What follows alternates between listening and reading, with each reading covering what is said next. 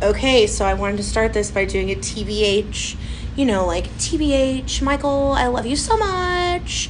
I am full of joy every time I pass you in the hallway. I'm never annoyed by how you tell me welcome home, even though you've just seen me 5 minutes ago. And I wanted you to do a TBH. Can you do a TBH too when the singers on Sunday morning do not know the lyrics to their song? Oh my Lord. Because I know that's your favorite. This is going to get me in trouble with my wife. No, it's not. What's going to happen. No, it's not. It will. It started a whole thing. Oh. Yes. TBH, it started a whole big thing. Simply because I made the comment that the lyrics on the back are supposed to be a crutch, not a wheelchair. And apparently that's offensive. A crutch, not a wheelchair. I can't. You definitely didn't say that to me. I just know that on Sunday morning, I am always filled with a significant amount of pride if I know the lyrics and I can look over at you and just nod. Like, the Lord is going to bless me extra. Oh, definitely He will. All right, I digress. We're just going to dive in.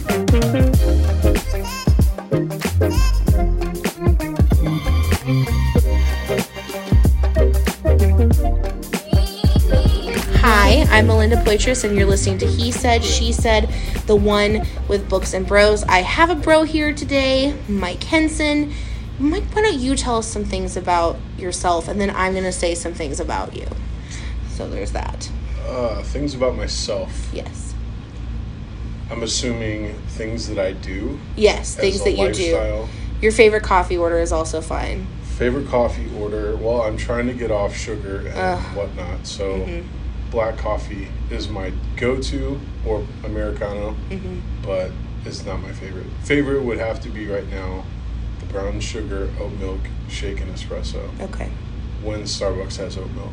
Good to know. Because apparently that's a problem for them. I've lodged complaints. I'm just a little bit bitter.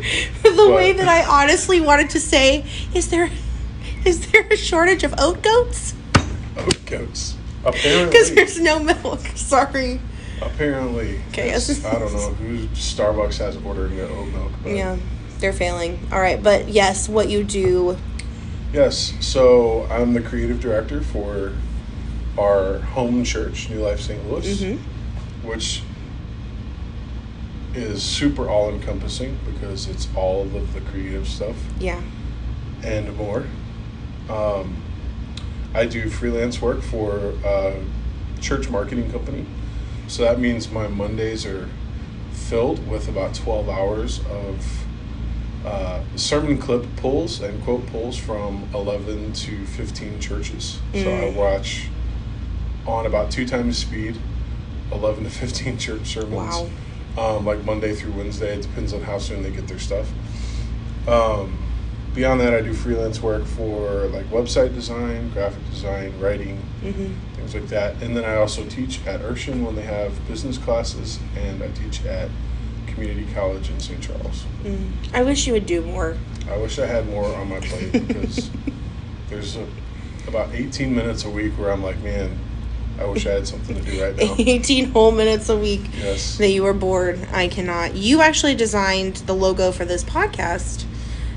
Which I get compliments on all the time, and I just say thank you. I did it myself, as I know you would want me. Oh, definitely. As you would want me to do. You have a podcast. You want to tell us a little bit about that? Yeah, sure. It's called My Biased Opinion, because it's my biased opinion. I promised myself I really wouldn't do much research.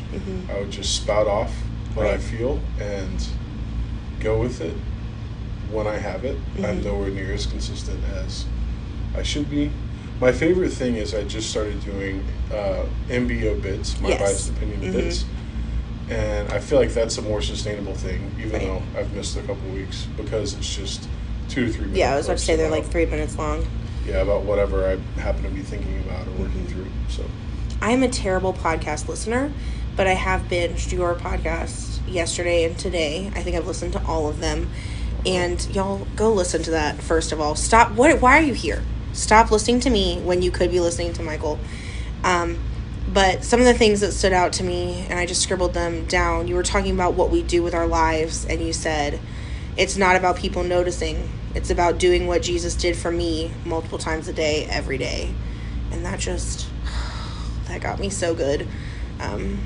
Because I am an Enneagram 2 Wing 3, and I do like to be noticed for all of the wonderful, selfless things that I do all the time. And then there was one, do you remember exactly what it was called? The one about soda nozzles? The episode name. It was like soda nozzles and paradoxes. Yes, and you talked about how discipline actually equals freedom. And that one was also really great. But they're all great, so everyone should be listening to that stat. Your words are something that I am grateful for. Your words in my life. And sometimes I'm grateful because they're hilarious. And sometimes I'm grateful because they're sarcastic in the way that I also love to be. But I also find myself grateful because they really have, especially over the course of maybe the last year and a half, kind of helped shape like who I am and how I'm living my life. And you had come and prayed for me. I know that you remember. I was going to be like, I don't know if you remember this, but I know that you remember this because you had to text me after. I think it was the Sunday after Thanksgiving. And you had sent me a text afterward, and you just like so clearly and concisely just like spoke into a situation that like even I was not really acknowledging, like I wasn't calling it what it was, and you just laid everything out there. And that's not just a text that I read, last November. It was life direction that I think about much of the time. And I just did my summer calendar, like really locked in all the things that I'm going to be doing. And there's so many things I'm excited about summer because like there's so many things that I need to accomplish, that I want to accomplish, that I've been meaning to accomplish for a long time. But I'm kind of dreading it also because I'm going to be gone a lot. And I'm going to be away from some of the people that I love so much. Miriam and I, this is Michael's wife, have cried about this today because we are never emotional and we don't eat ice cream. But, like when I was in the final moments of like making those decisions and just pulling the trigger and being like, this is what I'm doing, like I'm going to go do the things, I had thought about what you said and how you were encouraging me about a situation in my life that is good and that I am called to, but that you were reminding me not to let be a distraction. And I am so grateful for you and for Miriam because you give me fear of missing out on the right things. If there's something that I'm supposed to be doing for God and his kingdom, you always encourage me to do that. Even when you're being hilarious, even when you're being sarcastic. So I am just grateful for your words and the impact that they've had on me. One more time, everyone go listen to his podcast. I did want to talk about today two kind of separate things. I wanted to talk about you're the most productive person that I know. Like you're so productive. So is there anything that you have to say about that? Like productivity and focus and doing the things and getting the things done. Because the way that you and Miriam actually will be like, oh yes, it's been 17 hours and I've just been accomplishing things, and I'm just like, what? Because I've been laying on the couch. So maybe just talk to us a little bit about that. Sure. Tools, tricks, tips. Man, there's so much to talk about with that. I think part of it, I grew up in a household where excuses were not really an option. Okay. And it's really funny, and it's probably been about a year. Time flies, but it's probably been about a year. It was last year, probably about this time. I had this conversation with Kylie and finally imparted this wisdom that, I say that kind of ironically. So there's this book by a guy named Richard Marcinko. He's a Navy SEAL. He was the guy that started the whole Navy SEALs counterterrorism thing. So this guy was hardcore, just ridiculous soldier, macho, all that. And his book is wildly inappropriate and full of language. Okay. So I would not recommend I would not recommend reading the book necessarily, but the wisdom pulled from it is something that I tell myself every single day. I actually have, like I said, I had this conversation with Kylie. And the part that has stuck with me since I was probably 15 or 16 is this phrase: you don't have to like it, you just have to do it. And there's so much in my life that, and so many seasons of my life that have been defined by a whole bunch of mess that I don't want to do, but I really don't have an option. Sometimes we like to just kind of wallow in that, like chafing against the weight of burdens that we don't want to have and things that we don't want to do. But at the end of the day, at the end of the decision-making process, at the end of the pity party, ultimately it comes down to, you don't have to like what's going on. You don't have to like what has to be done. You just have to do it. And so my long, circuitous journey through my career was filled with seasons that lasted years of, I don't want to get up and go to work today. I just have to do it. And so during those times, there was a period of about 6 years, I was in a corporate environment that from about day 4.5 was just hell on earth. It was brutal. I hated it. I had super, super, super dark moments that I've only told a few people about. And it was during that time that I found and kind of began digging into the passions that I have surrounding creativity. Before then, my life was very much so like, I got my MBA, I'm going for business, I'm going to be a successful corporate business person, and it was during this dark time that everything started to shift. And for 6 years, my work time, 8 to 5, was just gutting out times that I could not stand being where I was. Could not stand working with the people that I was working with. And then my evenings, well into the evening, and it was very much so the situation where I don't want to go to bed because I don't want tomorrow to get here. Every single night for like 6 years. And I remember it pops up as a memory, and it makes me smile every time, because it was during that time I posted, all I want to do is drink coffee and create stuff. That's all I wanted to do. And I started writing, I started photography. I built my website for my first ever website at that time. I started doing more like blog writing. And it was during those times that I had dreams and I had skills that I don't know that I would have developed had I been in seasons of just everything was grand. And so now that I'm in a season where literally my life is I get to drink coffee and create stuff, I'm able to do a lot of work and be productive and thoroughly enjoy it. It doesn't feel like a burden or a job. There are still times where it's like, man, I really don't want to go do this thing. And in those moments, then that you don't have to like it, you just have to do it. It comes back and kind of pushes me onward. So I think it's a little bit of like mental toughness and just like gut it out sometimes. Like life is not always fun.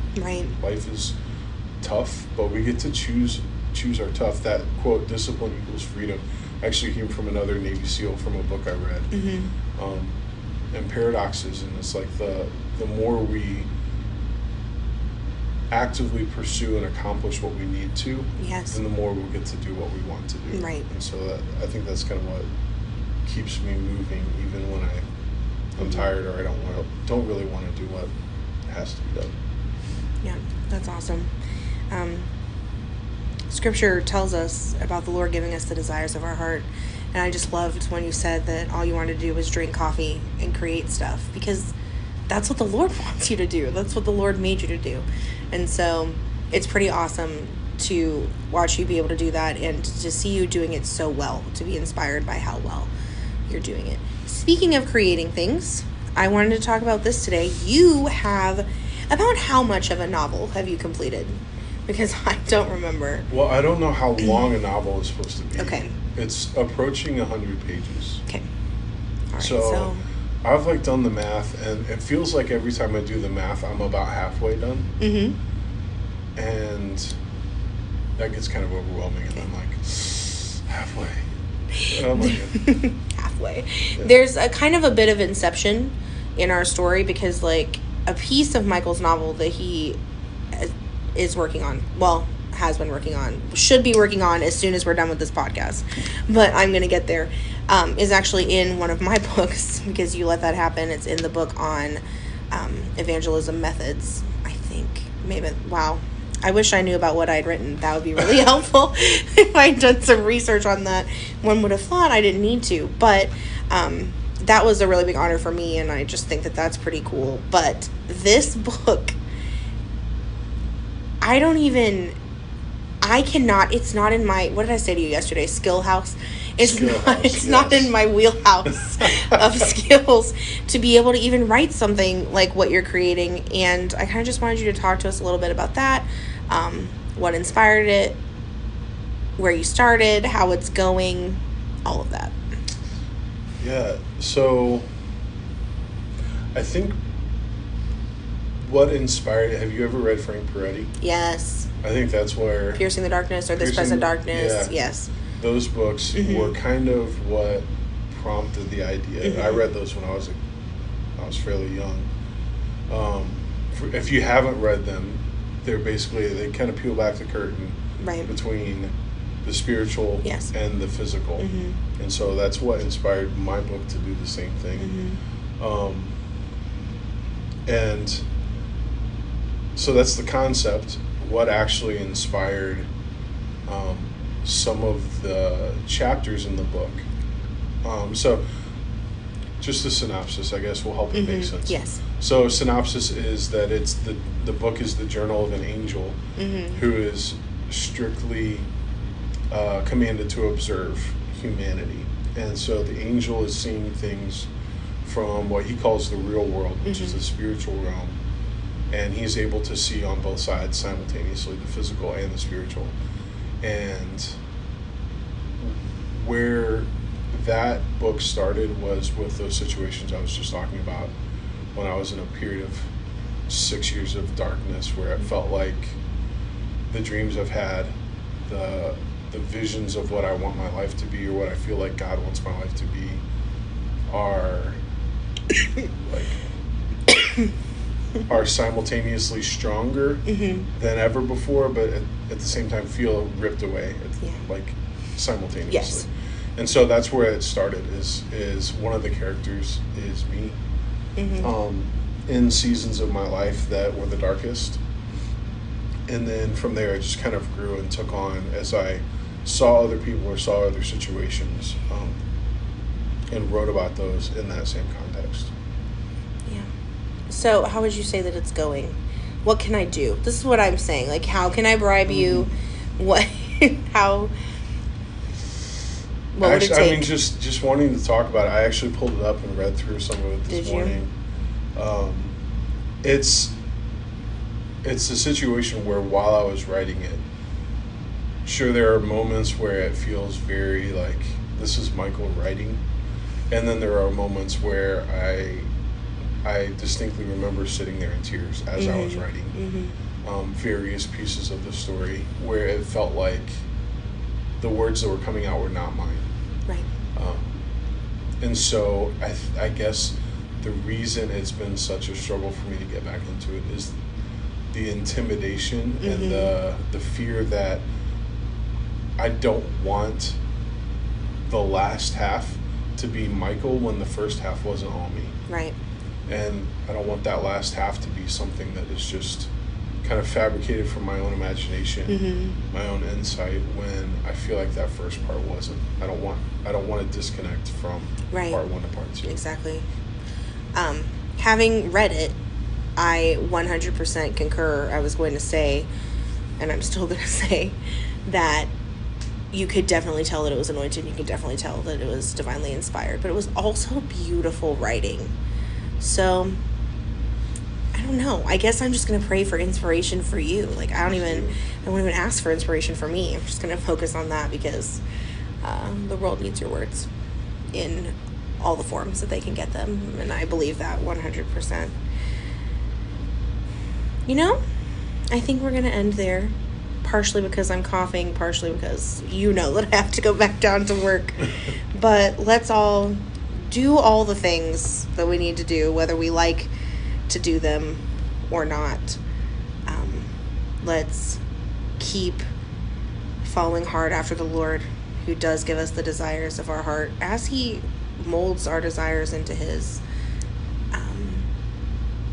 And I wanted to say, even like from logo design, every part of this podcast with intention, I asked men who were important to me to help me. It's not just because you're bomb at making logos, and it's not just because you didn't charge me. Well, thank you. If you recall, I did try to pay you. Did try. But it's because you matter to me. And so I did want to say to you and to everyone else where they can hear me, thank you for not letting me settle ever, and thank you for believing that I'm not going to have to. It has made all the difference in the world to me. So thank you. How do I usually end? Oh yes, I say, let's all be better together.